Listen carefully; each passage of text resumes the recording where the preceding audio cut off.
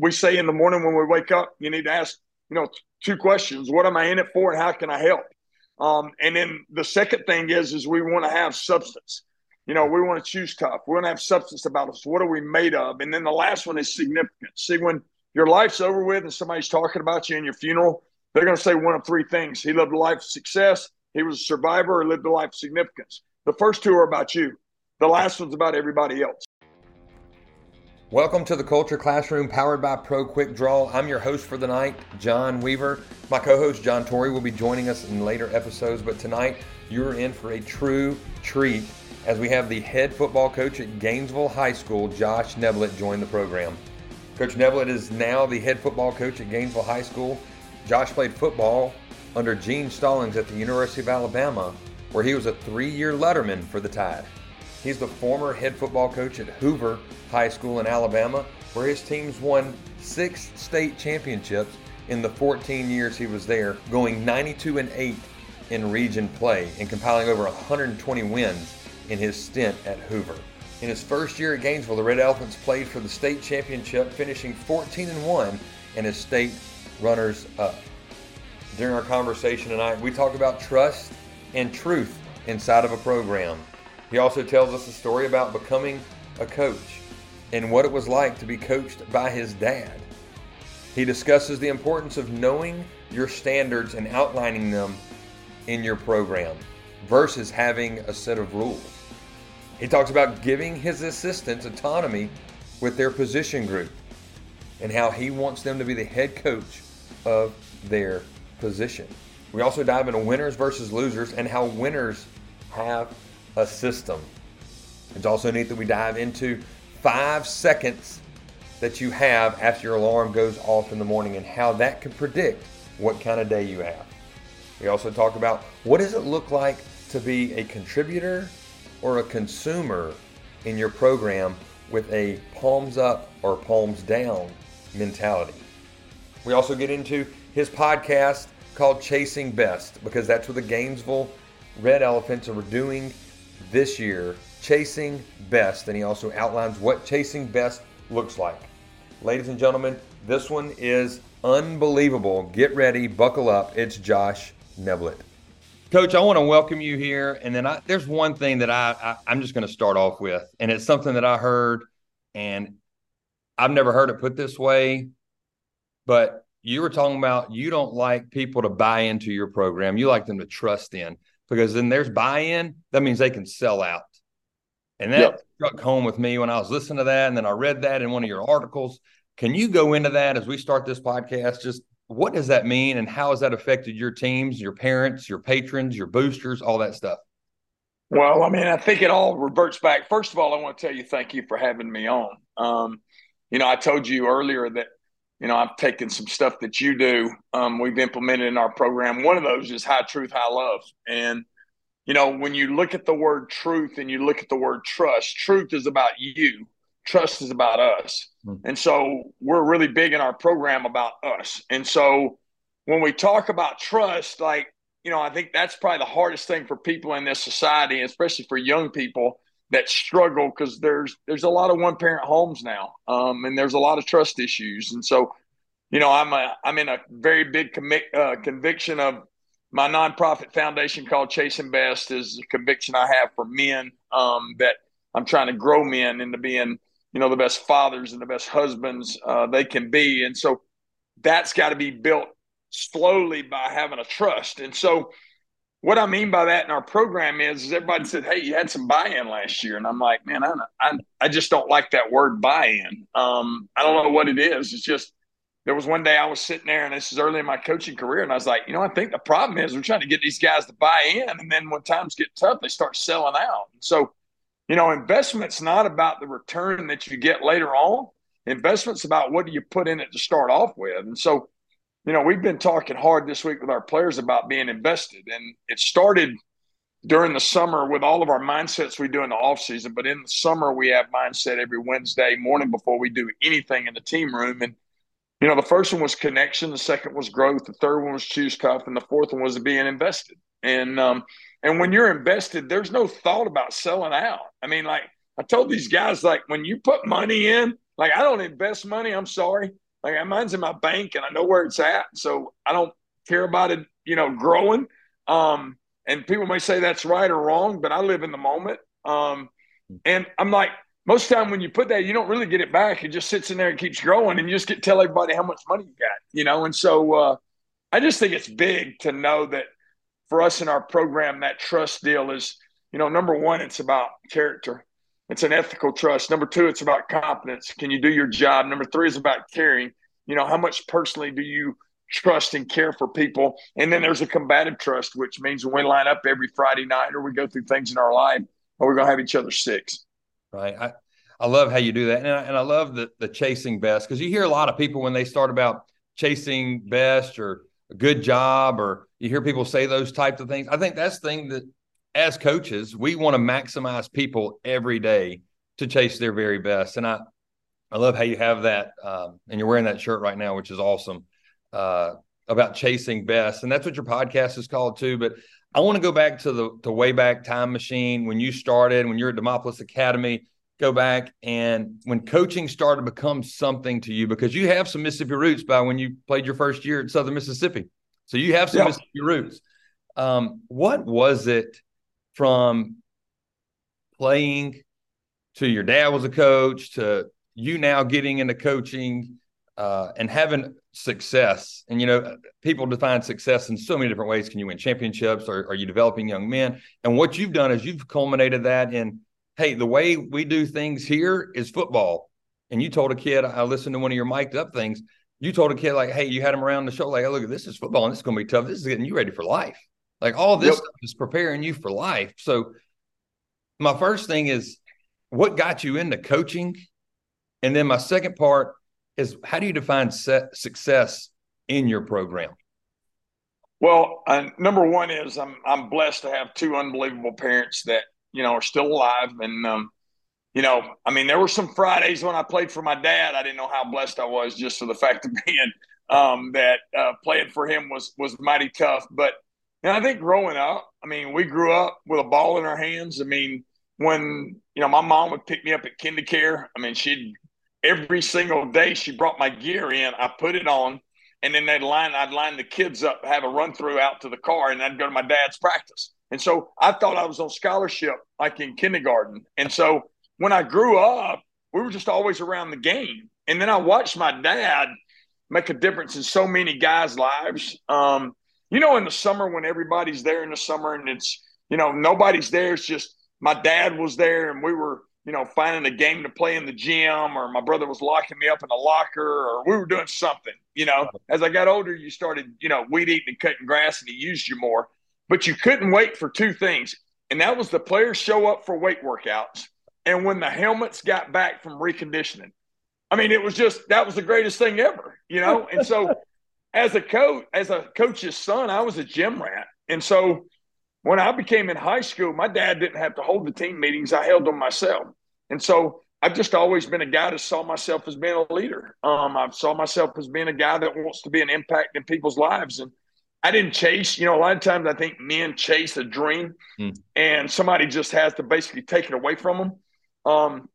And so for me, it wasn't about, chasing the NFL. I knew when I was done that, hey, I want to coach. And I had a mindset and I had a vision of what I thought coaching was. I thought I wanted to coach in college ball. I did that for 3 years, and that didn't quite work out the way I thought it was going to. And there were some things that happened that I had no control over, and so I became a head high school coach 25 years ago. And God's blessed me tremendously. It's a ministry. That's the reason why we've been successful. And even the years that that we may not have had a great year, it was still a success because of the things that we've been able to do in the ministry we've been able to have.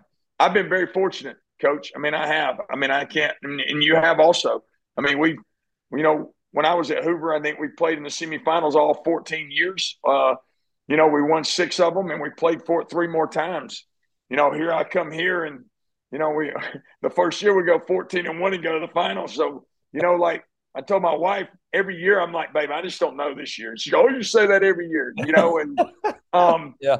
And so I think the greatest thing about knowing that I was going to coach is I knew God had a calling on my life. And I think when we know that what we're doing is faith based, then I think as we wake up every day, we don't see it as a have to moment. We see it as a get to moment. And I think that's important.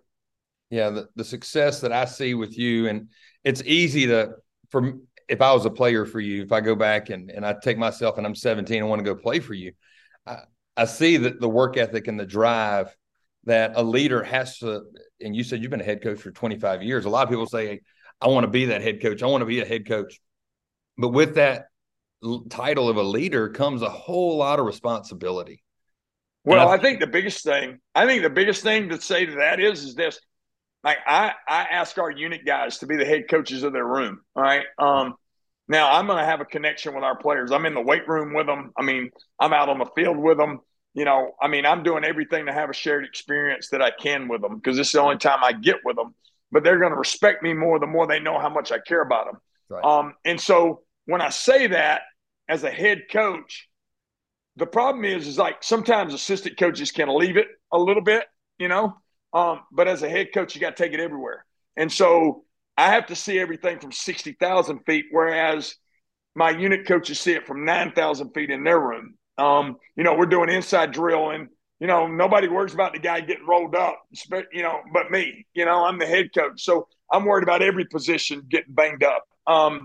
And so I think that's important. And I think the second part of your question, like, well, how do we define success? Mm-hmm. I think it's when we fulfill and hold our standards within our program to a high level. We don't have rules in our program. We have standards. If you give people rules, they look to break them. If you give people standards, they look to uphold them. And so that's the way we look at it. And I think that's when we know how successful we are is when our standards are at a high level. Yeah, I love how you said that because I know a lot of coaches, they have all these rules, but like you said, rules are meant to be broken. If I see, leave the weight room this way, leave the lock, don't do this, don't do that, well, that's like any teenager. It's like, hey, I like the thrill of maybe getting that done versus standards. So let's talk about that for a second. What are some of the standards that's inside of Gainesville football that you hone in? So we're getting up ready for fall camp. It's starting in 2 weeks, right? We get here.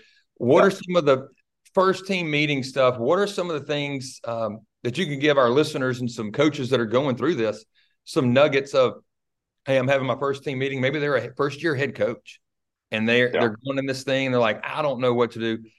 As a seasoned professional who's played in multiple championships, played at a very high level, you've played for the best program in the country, the University of Alabama.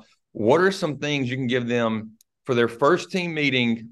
What do you tell them? What do you tell your kids? Well, I think the number one thing is my one advice I could give somebody when you walk in that room, don't make it about football. I think that's the highest thing. Standards are what we're doing in a full life, and football is a byproduct. It just gives us another opportunity to have those standards and hold them to a high level. But the only way we're going to learn them is out of life because we're a person a whole lot longer than we are football players. And so for us to learn that lesson, then it becomes muscle memory as far as what we're doing. Within those standards in our program, we have two things that make up our DNA system. Number one is the standard, and our standard is, we're going to serve every day. We're going to find people to serve. We're going to see it as a get-to moment, not a have-to moment. We say in the morning when we wake up, you need to ask, two questions. What am I in it for, and how can I help? And then the second thing is we want to have substance. We want to choose tough. We want to have substance about us. What are we made of? And then the last one is significance. See, when your life's over with and somebody's talking about you in your funeral, they're going to say one of three things. He lived a life of success, he was a survivor, or lived a life of significance. The first two are about you. The last one's about everybody else. And significance is about living to glorify God in all that you do. And then the other part of that equation is you can have standards, but you better have a process. Right. And within our process, number one is people. People are number one. Everything you do in life is going to involve people. And if you're not a people person and you don't care about relationships and you don't care about connection, you ain't going to make it very far. And so we're real big about that in our program. Number two is purpose. It's about waking up every day with a purpose, not a plan. Plans change. But when you wake up every day, like my purpose is every day is if I can wake up every day and know that I'm going to chase best every day. there's two things you do in life. You either chase best or you run from worst. All right. And so I've always said this to twos. So you've done this before. You coach wide receivers, right, Coach? Yes, and sir. So you got that number 2 receiver, and you're really working hard that guy needs to be like pushing with the ones. But most of the time when you're a 2, you're just trying not to be a 3, instead of being a 1. And so that's not chasing best. That's running from worst. And so that purpose you have, like your purpose is what feeds you. I mean, it's going to be what dictates your day every day. And then the last one is passion. Everybody talks about that word, but then people are like, really, what is the definition? Passion is my why. It's not what I have. It's not what I do. It's who I am. Right. All right. And no matter what comes my way, that's what I do. And so as I walk in that room, and I give you the advice of saying, when you walk in, just make sure you know what your standards are and know that our kids understand that they will be evaluated by that every day. All right. And then we're not going to settle for less standards. Like, we're going to keep pushing to chase best, and we're going to keep pushing the envelope. And so how do we get that? Then that's what every team has to figure out. All right. Because every team's different. And then, hey, those guys in that room that you're talking to, they better start leading each other. All right. Because when a player-led team walks on the field on Friday night, they got a better opportunity to win than a coach-led team. Absolutely. That's what I sent that to you, that Monday momentum that I put out every week. Yes. About how, there's so many things of when you go in, I know a lot of coaches go and set these core values and set this, and like you said, rules. Well, you have standards. And then you have, I think the biggest thing going forward with a lot of teams is you have to evaluate your leadership, because everybody wants leaders. But the hardest thing I think for people to understand is it's an easy word to roll off the tongue. I need you to be a leader. Well, we got to show them how to be a leader, because some kids, they're not going to be a leader. And then the other thing is evaluate your leaders on how well they're leading. And then the last thing, if there are leaders on your team, do they need to be leaders? Do you need to value them as a leader? So my question to you is real simple. When you look at team captains and leaders of your team, or maybe even a leadership council, do you have any of that inside of Gainesville football? Do you do any of those things? Or captains pick preseason? Are they postseason? Or how does that work inside of your football program? Well, I'm not going to lie to you. I'm the one that chooses that, because, I'm the one that feels like I'm evaluating these guys in every facet of what they're doing. And that's what I was going to. That's what I was going to. And I'm one of those guys. Yeah. And I'm one of those guys, Coach, where I see it all. Like, I'm a guy that I pick paper up off the ground because I look for it. All right. When I walk by the locker room, I'm listening for profanity because I'm looking for teachable moments. So, like, I'm watching guys in every situation where some people don't do that. And so for me, I'm always watching our kids to grow them. And so when you're looking for leadership, it's like, we just had a kid that had missed some workouts, and, and the captains that I've got right now, and I didn't even have to name them captains. They just said, hey, we're captains. And like, they know, but they were the guys that were going to be that. And so they're like, hey, we're meeting with him in the morning at 6:15 before workouts. And so they handle their own meeting. And so that's when like, you got a pretty special senior group. And that, I think a lot of times people feel like age, experience, and title is what allows you to be a leader. And that ain't got nothing to do with it. And if anything, that's what holds you back from being a leader. And a leader is one that'll set an example. And I think kids today struggle with that, because kids today struggle with communication. They like controversy, but only if it's on a phone and nobody could get to them. Right. Seriously. And for us, we're talking about that all the time. Like, when we mindset, our guys have to have a notebook every day. All right. They have to have a notebook and a pen. I said, look, grown men put their phones up and take notes. That's highly important for us in what we do. Culture Classroom is sponsored by Pro Quick Draw, the dynamic playbook solution for modern coaches. Let technology work for you with time-saving features to eliminate the busy work so you can spend more time coaching. Our subscription comes with starter templates, stencils, and plays for you to begin building your playbook quickly. Give us a try for 30 days and keep all the templates you make during your trial. That's Pro Quick Draw. We're always constantly looking for those leaders, Coach. And then you got to start looking for the ones that are younger, all right? Because these guys are going to leave at some point in time. We do a deal after the season's over. We would call it passing the torch. And so when the season's over with last year, we played the state championship game, and then we came back in January.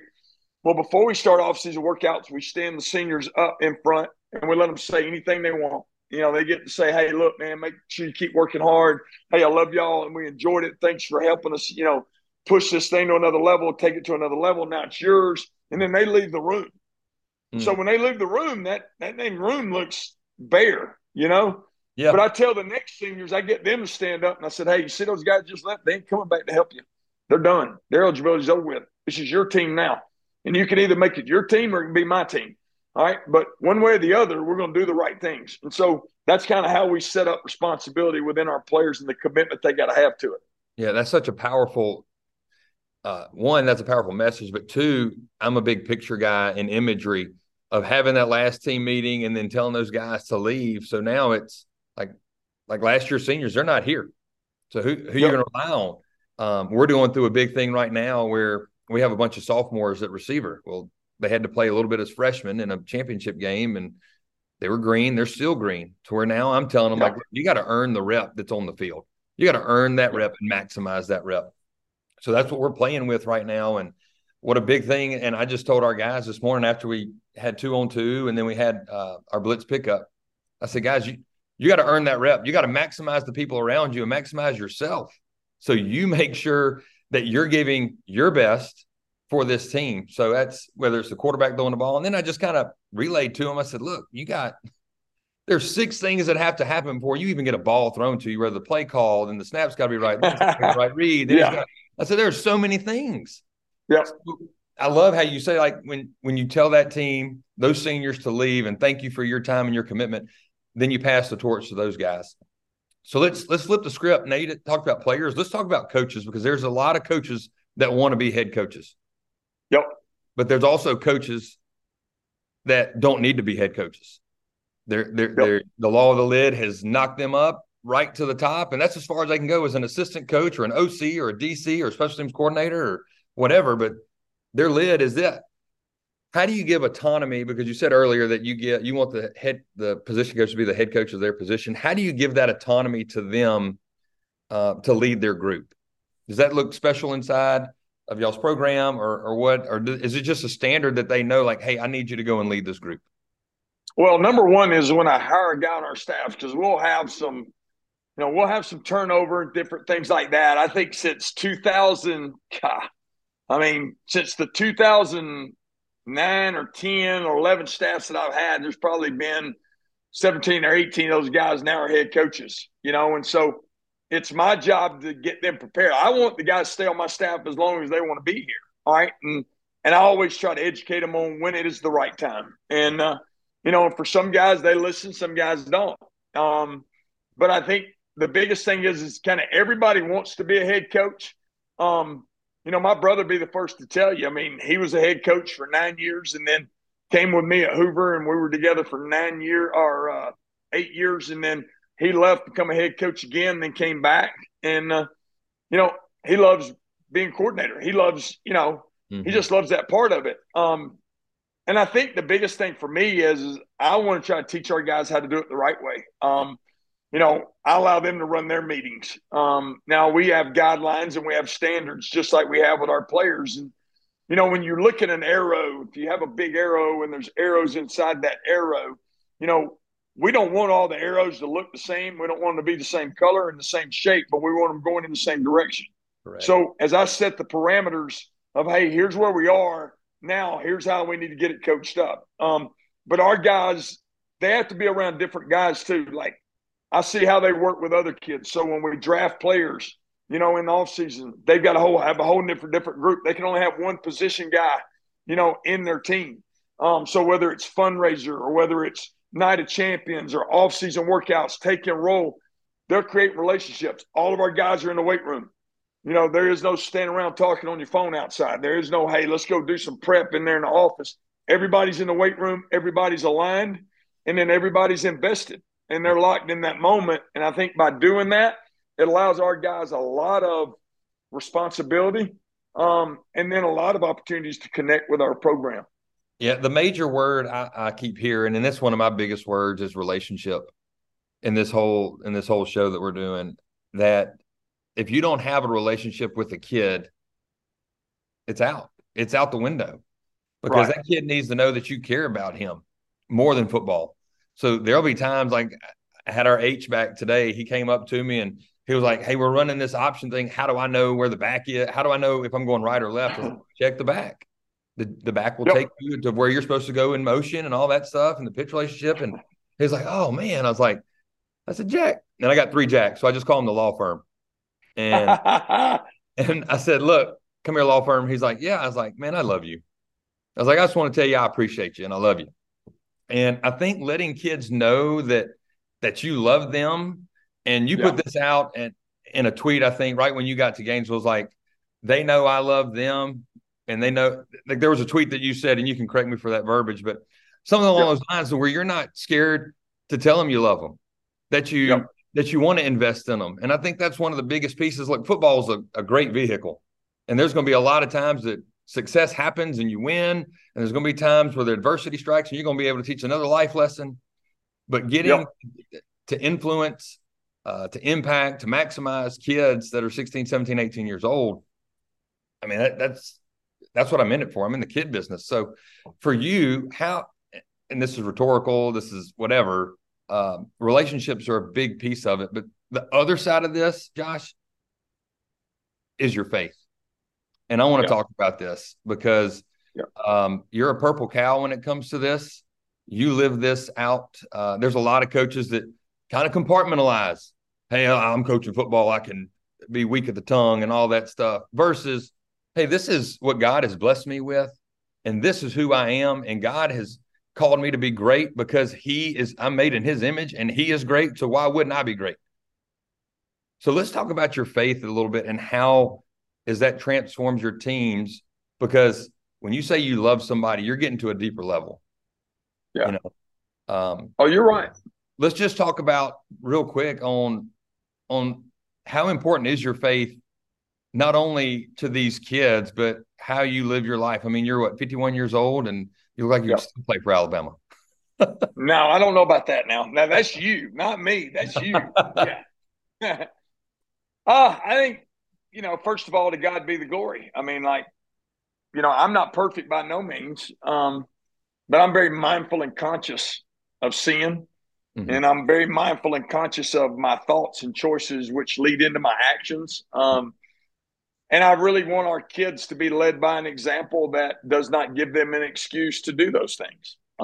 It reverts back to holding others accountable with your standard. I mean, we have a no cuss rule in our program, and so that's coaches, that's everybody. Now, am I going to say you've never hear one if you come here? But, I would hope you wouldn't. But, you might hear an ASS every now and then. But, for us, it's a standard. And it's not a rule, it's a standard. And I tell you what's been awesome is how it's changed, since I've been here, how it's changed this whole campus, our community, our whole staff. I mean, you got guys that come on your staff and they know what you stand for. I mean, they know that. They know what they're signing up for now.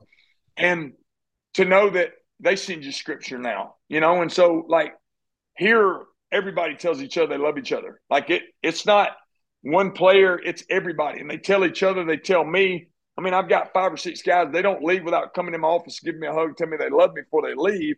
And our coaches do the same thing. And our coaches tell each other they love each other. And so when you have that, I tell you something else. When you have that, then you have that high truth, high love, is you can coach a kid hard. Because here's the deal. I tell kids this all the time. Don't take it personal when I coach you hard. Just know it's personalized, So it's for you, all right? It's not to downgrade it. It's for you. It's to help you. And so our kids, they want to know how much you care before they care how much you know. And for us, we're going to love them and we're going to care for them. And God's blessed me tremendously. Every day I get up, I grab my phone, I have my scripture, and I try to send out scripture every morning. And, I always send a little deal out with it with praying hands that says, pray for our world. And then, I try to have my time to where when I'm riding in every day, I have 15 to 20-minute prayer time with God, and first thing I think is important is we have to be thankful for what we have. I think a lot of times we pray for what we want. But I think we need to uplift God for what we have, whether you're in a great situation or not. There's ebb and flows in life, where just remember when the wave goes down, it's coming back up. And God will never leave you nor forsake you. And so, I live life with a lot of anxiety and a lot of stress. I put a lot of stress and anxiety on myself. I struggle with that at times. And I don't know where I would be if I didn't have God with that. And so, I try to take off, and put my cross and lay it at his feet. And I want to take it up and follow him. And so I'm not perfect by no means, but I know what God's called me to be every day, and it's not football. See, I think things in life is we become so concerned with what we have, right? And with what we have, we got it because of what we do, right? And then what we do is really solely made by who we are and that being. And I think we got to continue to work as men to be better at the being part. Football coach is just something I do. Winning championships is just something I have. But who I am, I'm going to be a person, a father, and a husband a whole lot longer than I'm going to be a coach. And so if I can be an impact for his kingdom, then that's what we're doing. I mean, I still have my Bible study. We've been doing that for 20-something years.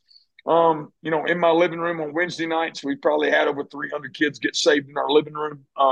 And I don't shy away from that, and I don't, and I'm not one that asks for forgiveness of that. I mean, like that's what we do, and that's who we are. That's what we're called to do. Called to make disciples for his kingdom. Well, I know, and you're the same way. And I appreciate the opportunity to be able to get on here because we have to all stick together. I mean, we're in a spiritual warfare. I mean, it's good versus evil. It's light versus dark. And I think we all got to start supporting each other more because I think there's people out there that want to stand up for what's right, but they don't feel supported. And I appreciate that. I want you to know that. Well, thank you. As we go into this, I started looking and digging, but you got to tell me about your morning routine because I saw it when you were at Hoover. You get up at the butt crack of dawn and you go and you work out. I mean, you're walking into the school at like 4:55, 5:15, get your workout in. Tell us about that a little bit. Where'd that start? Is it just something that you started doing? Is it getting my life going and waking up before everybody else so I can go ahead and chase best before anybody else does? What is that? Because I think you light a candle in your office too, right? Am I right about that? Yeah. Yeah. Well, I think the biggest thing is like for me, I grew up kind of working out. And so I remember being 12 years old and, benching 145 finally. And, then I remember as I got older in high school, how we got, I just started getting bigger and stronger. My body started changing. I was kind of a late bloomer. And then, you get into college and, most guys will say, I'll never lift a weight again. I mean, I never said that. I mean, when I got out of college, then that semester I was out, I kind of went into bodybuilding and I played like professional softball. So I traveled and played softball a lot, which played a lot in Tupelo, Mississippi, in the Gum Creek Classic. Matter of fact, shout out to them. But yeah, I mean, and I got really big and strong, and then I became a college coach, and then I strength coached my last 2 years of college. So then I kind of got into powerlifting, and now the problem is now I don't have a labrum in either shoulder. All right, and so I struggle with that. But when I got through coaching in Aniana about 2006 or 7, I just felt like, hey, I've got to start doing some more cardio. When I finished college, I was like, I'll never run again. All the stuff we used to do at Alabama. And so I started running like 12 minutes. And man, when I was done, like I'd finished the Boston Marathon, I'd always lifted, but never really ran. And I still hate running. I still hate it. And I mean, that's 15 years ago when I started. But I can honestly say I've never taken more than 3 to 4 days off in the last probably 25, 26 years from working out. And so I just think for me, I do my best thinking when I'm running. Okay. As much as I hate it, I do my best thinking. And then I want to stay in shape. I want to look good. I want to stay in shape. And look, I love to eat. I love to eat. I do. Same. I mean, I can't even explain that to you how much I love to eat. And so, in the mornings I get up early and my alarm goes off at 4:30, and I get up in the morning and my routine is I'm gonna brush my teeth as soon as I get up. I'm gonna make my bed, and then of course my wife's on the other side of the bed and our two dogs.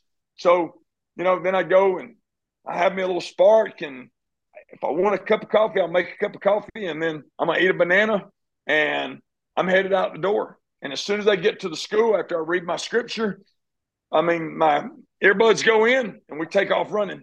And then once I go run, I usually run anywhere between 45 minutes to an hour. I'll come in and whatever lift I have that day, that's what I'll do. If I think there's a day where I need to lift with the players, then I'll lift with the players. But that's kind of what I do. And I take a lot of pride in it. I mean, I really do. And the older I get now, my metabolism's changing a little bit. But we're our own worst critics. I'm sure you're like I am, I mean, and then you push a little harder. And, some people like to do HIIT workouts and, all that stuff that kind of went on. But I'm still an old school kind of, hey, I'm going to get some weights in and I'm going to run and try to do it the old fashioned way and try to eat as much as I can the right way. Yeah, my goal is don't miss 2 days in a row. Just don't miss 2 days in a row. All right, so here we go. I want to dive into this because as I go through your episodes in Chasing Best podcasts and your Chasing Best, the one that hit me, and I put this tweet out as soon as I listened to it. We were on our road on the way back from the Hustle Up 7-on-7, and I want to read this to our listeners just because it got me, and then I just rewound it and listened to it again. Rewound, let's do it again. I'm one of these. I like to listen to podcasts 2 or 3 times because you get something out of it every time. But you said you cannot improve in a day, but you can improve daily. It's about marginal gains. It's about compound interest. Winners have a system. They have a routine. And what you just said about your workout routine, and when you get up, I mean, that you have a routine that helps you be successful. Yeah. So let's talk about winners and having a routine and having a system that sets them up for success. Go into that a little bit deeper for us. Well, the thing about it is like, I mean, I think the hardest thing for people to realize is a lot of people have goals in life. All right. And so, you start off the new year, everybody's got a goal. I don't even go to the gym in January because it's so packed over there. So, but I know in February, I got a system. They had goals. So their goals are done. And then my system, then I can go because, that's just how it works. And so in our program, we don't have goals. We have a system. And I think it's highly important because winners and losers wake up every day, and winners and losers have the same goals. Okay. But the only thing that's different between a winner and a loser is a winner has a system. All right. They got a way in which they're going to be able to be at their best, like chasing best. I mean, they have a way of getting there. And it's not a plan, it's a purpose, but it's a routine. You think about going to a game. There's times in life that things don't work out quite the way, and you got to work on those things too now. All right. Because I think it's important to shock the body every now and then on a workout and, do something different. I'm not an afternoon workout guy by no means. All right. Our program here is we're a morning program team. We practice before school. And so we have a routine. We have a system, and our kids understand that. When you have a system, if your routine gets messed up, the system takes over. Okay. So, I think it's highly important because within that system is standards. All right. That's how it all works. So your system is based off your standards. Okay. And so that's how we try to have like the day to day. There's 86,400 seconds in a day. Time lost is time lost. You never get it back. So what you say you're going to do tomorrow, you'll never do because you didn't do it yesterday. And so, it's just the way it works. Right. But if I gave you $86,400 and I said at the end of the day now, I need it back, you wouldn't give me anything back and you would make them all count. You wouldn't just go out and buy just anything. That's right. So when I talk to our players every day, I was like, hey, man, you got 86,400 reasons today. All right. And I always tell them, I was like, look, you won the lottery today. Did you know that? I mean, because think about all the heartbeats that you have within your body, and you woke up today and you got an opportunity to live, you won life's lottery. And so I think it's highly important that as you set a routine, if it gets thrown off, you can't go nuts. All right. I mean, you've been there. Hey, the bus didn't show up on Friday at the right time. All right. Then we get there and something happened, Jimmy can't find his shoes. All right. And so we got warm-ups, but it's raining. What do we do now? Yeah. They didn't unlock the locker room for us. I mean, there's certain things that can change your routine, but don't get me wrong. Winners have a system. They do. All right. And within that system is standards, and those standards are set. So no matter what happens we always say this, you get the choice. You may not get the circumstance, all right, and you may not get the condition, but you get the choice. And so I think routine is based off of choice. It's not based off of what's going on within what you're doing. And a lot of people are routine people and habit people. Yep. Yeah. I want to jump. I don't know if that helped any at all. It did. I don't know if that answered. So no, it I'm did. not sure. It did, because when you look at winners versus losers, it goes into this too. Is consumers versus contributors. Oh, no doubt. And you choose that each day. So you choose to be a winner or a loser. Like you wake up in the morning and, if my alarm set at 4:45, I'm like, why am I going to snooze those 2 seconds? Like what else is that going to do for me? Hit it and let's go. But I think you have in life, when you wake up every day, you have 5 seconds to make a decision on how the rest of your day is going to be. Fact. So when your alarm clock goes off, you have 5 seconds to make a decision whether you're going to hit snooze or you're going to get up. And what you do is going to dictate the rest of the day for you. That's and right. if you screw up your day by, I'm just going to take 10 extra minutes, all right, your body's not used to 10 extra minutes. I mean, like I just tell people all the time, like, how much sleep do you get? I said, I don't know. I mean, I know when my body says I need to go to sleep, I go to sleep, So, yeah. I mean, that's just the way you work. Yeah. And that my wife's big on that. She's a nurse and she gets up at 4:30 in the morning, works out. And she goes, what are all these people like? They're not getting REM sleep. They're out of sleep. I was like, I know, like, get up. When the alarm goes off, just get up. So let's talk about consumers versus contributors. And then I'm going to ask you about your carrying trademark. But consumers versus contributors, I see, and I call these guys on Friday night, the polo coaches, right? I think they're the consumers. They want the gear. They want all the stuff. Look, in our profession, there are a lot of coaches out there that are like that. They want minimal effort. They want to put in minimal time, but they want those big gains. They want everything in life. Like they want the 35-0 on the scoreboard. They want all that stuff, right? Versus consumer and a contributor. So when you start looking at a contributor person that is servant-minded, that they're going to serve others. They're going to go and speak high truth, high love. They're going to go and do the extra mile. They're going to spend extra time of, hey, I see Jimmy starting to pull the water off. Well, I'm going to go help him pull the water off the field and do all that stuff. So let's talk about consumers, contributors inside your program and just coaches in general. I think this is an excellent two things to look at when you compare and contrast these two. Or actually, you just contrast them because there's no comparison to a consumer. So take it away.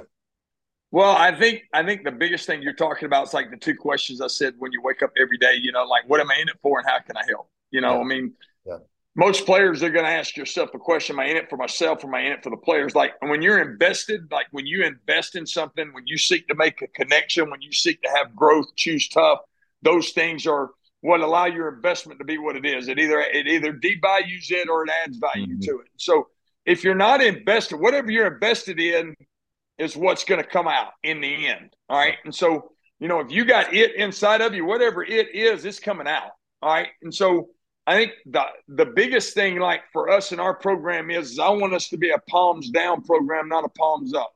So if somebody reaches their hand out, we're going to fill it with, hey, palms down, but we're not going to walk in this building with palms up. We're going to walk in this building because I think that's why a lot of churches fail now is because most people that are walking in there, they walk in there to consume instead of contribute. And, when you go to church, you don't go to church for you. You go to church to glorify and worship God. And so we wake up every day with that same mentality that everybody's supposed to serve me and I'm not supposed to serve others. And so, Jesus said it best. I didn't come to be served. I came to serve. And I think it's a hard mindset. It's a tough mindset. He came. He showed us the way. About 3 ways. You love, you serve, and you care for people. Just how he lived on this earth. I mean, you love, serve, and care, and that's kind of my MO with our receivers. Like I'm gonna love them, I'm gonna serve them, and I'm gonna care for them. Well, and it's kind of like when you talk to a receiver. All right. I mean, what a great room to talk about. I mean, because, number one is, I mean, everybody in that room wants the ball. All right. And hey, look, everybody wants to be known. Everybody wants to have catches and touchdowns and all that kind of stuff. But we have a standard in our room. And if you don't block, you don't play. All right. If you don't block, you don't get the rock. And so our guys know that. All right. Because we got to teach them how to be contributors. Right. Okay. And I think that's probably the toughest thing is because social media today, hey, I don't type in there to get likes to be a contributor. I'm typing in there to get likes so I'm a consumer, right. And it's a tough deal. I mean, it is. I mean, we're having to almost de-teach, and de-learn them a little bit. But yeah, I think that's the hardest thing, but I think we got to live it. I think you're living it every day. I'm trying to live it every day. And if there's one kid or one person or one man or woman, family, church, whatever organization that we can impact, then I think they've got the same opportunity to do the same thing. Yeah. So let's talk about saying it in your program. You said choose tough. And I don't think y'all shy away from saying the tough things to kids. When you talk about coaching them, you love them, but you coach them out of love, and you're going to coach them hard. Yep. When you say choose tough, what do you mean by that?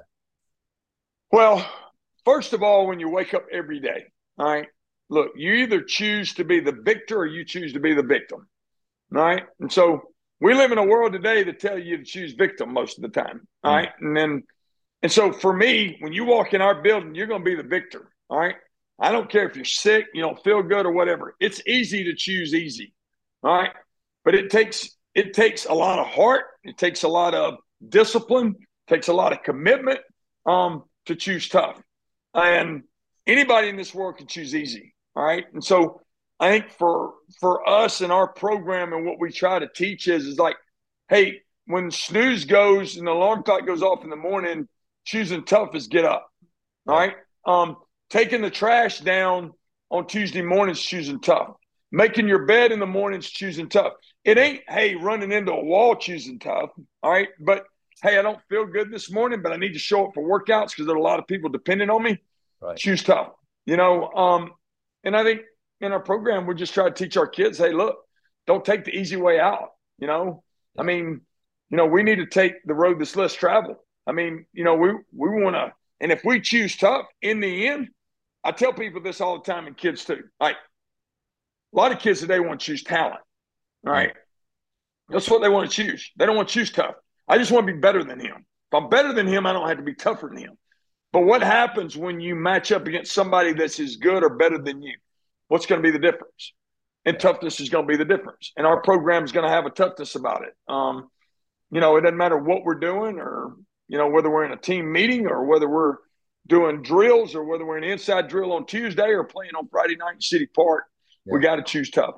Yeah, I think a lot of people like the path of least resistance and the easy button, that big red easy button. They hit it like, I just want this. I want the easy street of, I don't want to have go through pain. I don't want to have to make myself choose tough. I want to make myself choose easy because that's going to be the easy thing. And then you go back to what kids are, about being selfish. I mean, they're born selfish. We're all born selfish. It's how we turn into being selfless when you talk about a consumer versus a contributor. Well, I think the other thing with that too is like, we have a thing here that's called chasing best, no options. I mean, choosing tough is chasing best with no options. Like, don't give yourself an option. I don't care that you can come up with every excuse you want to come up with. And I can sit around here and come up with a bunch of excuses. And the other thing is we enable these kids, like, because we give them excuses. Right. And that's not what we're going to do here. I think we protect them too much. Yeah. And we got to grow them. If we need men in this community, if we need men in our country, all right, then we got to get them to understand, hey, look, man, there's no options. Like, you got a responsibility, okay? And it's choose tough every day, all right? And then let's get after it and let's figure out how much of a better man we can become. Yeah. Well, I want to get into this with you. It's one of probably my favorite parts of interviewing someone is your carrying trademark.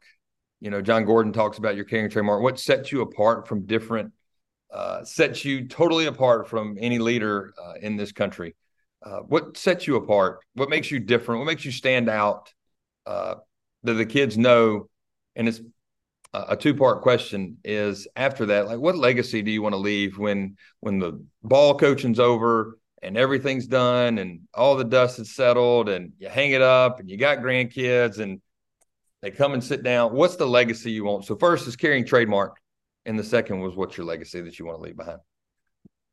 I just think I'm always thinking. I mean, I'm always preparing. I'm always evaluating. I mean, I think great leaders always evaluate what's going on. They're always looking for not a way to reinvent the wheel, right, but within those natural standards that you have within your program, what's a better way of doing it? I'm going to find better ways. I'm the best thief there ever was. And I mean, that's just who I am. If it's a football perspective, I'm looking for a way to have a better practice schedule.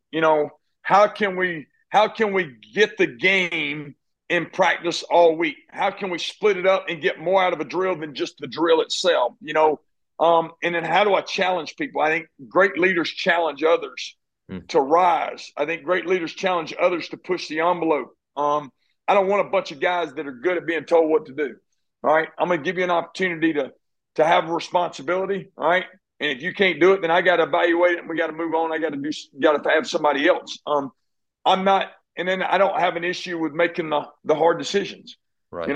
I relish that. I love that. I mean, I love waking up every day and love my job. I love sitting behind this desk, not for the title, but for the responsibility that comes with it and the impact I get to make with it. And I think that's my carried trademark. That's what I love. And our players know that. And I promise you this, if you ask any one of our players, they'd say, hey, Coach loves us, Coach cares about us, and Coach will be here for us forever. Yeah, that's so good to hear. Because this profession, there's so many other of us that just want to coach on Friday night. They want to see if they can win a couple of state titles and want to be done. They don't want to make the eternal impact. But the other thing with that too, though, Coach, is like I'm a knowledgeable football coach. I mean, I still call our offense. That's right. I'm still looking for ways to get better on offense. I'm actually, and I'm not saying this for anything either, but like I enjoy that part too. That gives me some saneness to be able to talk some offense. Right. I mean, I'm flying out Thursday to go to Colorado to do some offensive system taping, for kind of like what we do. And so that's kind of neat for me because I don't get to do all that all the time. And I think I'm a hands-on coach. Like I'm a head coach that if you came around here, you may not know I was head coach. Now, you probably would to the point of being that I'm so into everything. Right. But, I mean, I'm everywhere. And I love to be everywhere because I want to be a part of all of it. But I let my guys coach and I let them lead too. So I got to tell you this. So we were walking down to the Hustle Up 7-on-7, and it was when y'all had a break. And y'all are, I think your tent was right by Little Rock Christian or something. I was walking by one of your players. I said, have you seen Coach Niblett? He goes, man, that dude beats his own drum. We can't keep up. I said, really? I said, what you think about it? I said, what do y'all think about it? They go, man, we love him. We love him. And yet just they didn't even know who I was. I was just this coach that was burning up just like everybody else was on Friday. Because it was Satan's arm. No doubt. But to hear them, and I was looking for you and we couldn't catch up and all that. And I was like, they're like, man, he beats to his own drum. Like we can't keep up with him. And that's a testament to, hey, you're the leader that knows everything that goes on with Gainesville football. Like you have to be ahead of the game with what things are going on and making the hard decisions and, relishing in the fact that, hey, I get to call my offense. A lot of people say culture is fluff. No, we still coach ball. We still win. Culture is the standard of the system and everything that we do inside of our program. So my last question to you, what's your legacy you want to leave? Man, I mean, I don't know. I mean, I think that I cared and impacted as many lives as I could. Yeah. Using the vehicle of football. And that the kids knew I cared about them more as a person than I did as a player. Yeah. I think that's what I want my legacy to be. I really don't care if anybody says I was a good coach because I don't know how good of a coach I am. But what kind of mentor was I? Yeah. What kind of man was I? What kind of husband? What kind of father was I as far as being the example for those? Because I want a kid to come back here and go, Coach, you know why I wanted to be a father? Because I watched you do it. Oof. You know why I'm still with my wife is because I saw you do it. Me and my wife just had our 25th wedding anniversary. And look, I told our players that. I'm proud of that. Yeah. I'm proud of being 51. I'm proud of being married for 25 years because most people in this life have struggled to live to be 51. That's right. And then most people ain't been married, for 25 years. That's right. And so I think I want my legacy to continue to be that. My life's not about numbers, all right? But I'm going to tell you what, numbers are credibility for kids when you're dealing with kids that are younger because they look at numbers. They look at those kind of things, and it's impactful. So I think that's probably my biggest thing, Coach. I mean, that's kind of what I want to leave behind. That's for so sure. Good. I tell mine all the time. We've won 6 straight. I'm the head boys track coach, and we won 6 state titles in the last 8 years, and then we've won 3 state titles. And I just recently spoke to a men's group, and I was telling them that I used to be a ring chaser, and now I'm a relationship builder. In my last coaching, instead of a ring chaser, they're like, "Well, do you love all these rings?" And I brought all these rings and gave them to there's 2 9-year-old boys. And I said, "Look, I'll play with them and all that stuff." And at the end, I said, "The most important ring I've ever worn, and I continue to wear every day, and it's this one. It's my commitment to my life. That's the greatest ring I've ever worn." So anyway, Josh, I want to thank you for coming on the show today. And look, if you're still listening to this, I want to tell you, you got to go and find this Chasing Best podcast on Apple Podcast. Coach, you do an amazing job of outlining things. I dove into all of them. And then I dove into all of them again. We had a 3.5-hour ride home, and I was like, I'm just going to keep listening. I'm going to keep listening. So I got cut my grass, all that stuff. But the summer's kind of swamped me a little bit, and I've had some travel stuff I had to do. So next week we're taping another one, and then we're going to try to tape them one every 2 weeks during the season. We're also going to do a little all football one. So I'm going to have you on with me. And so I look forward to that. And, look forward to even creating a relationship with you and having a shared experience. I think the world of you and what y'all do there, and utmost respect for you because the things that you're doing is impacting so many lives, not only there, but now with your podcast and impacting the whole country. And I'm proud to be able to be on your show. Well, Coach, it's an honor to have you on here. And best of luck to you this fall. Football is right around the corner. No doubt. Guys, keep listening to the Culture Classroom. Follow Chasing Best. Follow Coach. And I'll tell you what, when we get back into it, it's going to be football season here before we know it. We'll be kicking off on Friday night. So once again, thank you to everyone for listening to the Culture Classroom. We'll be back with more shows as we count down to kickoff.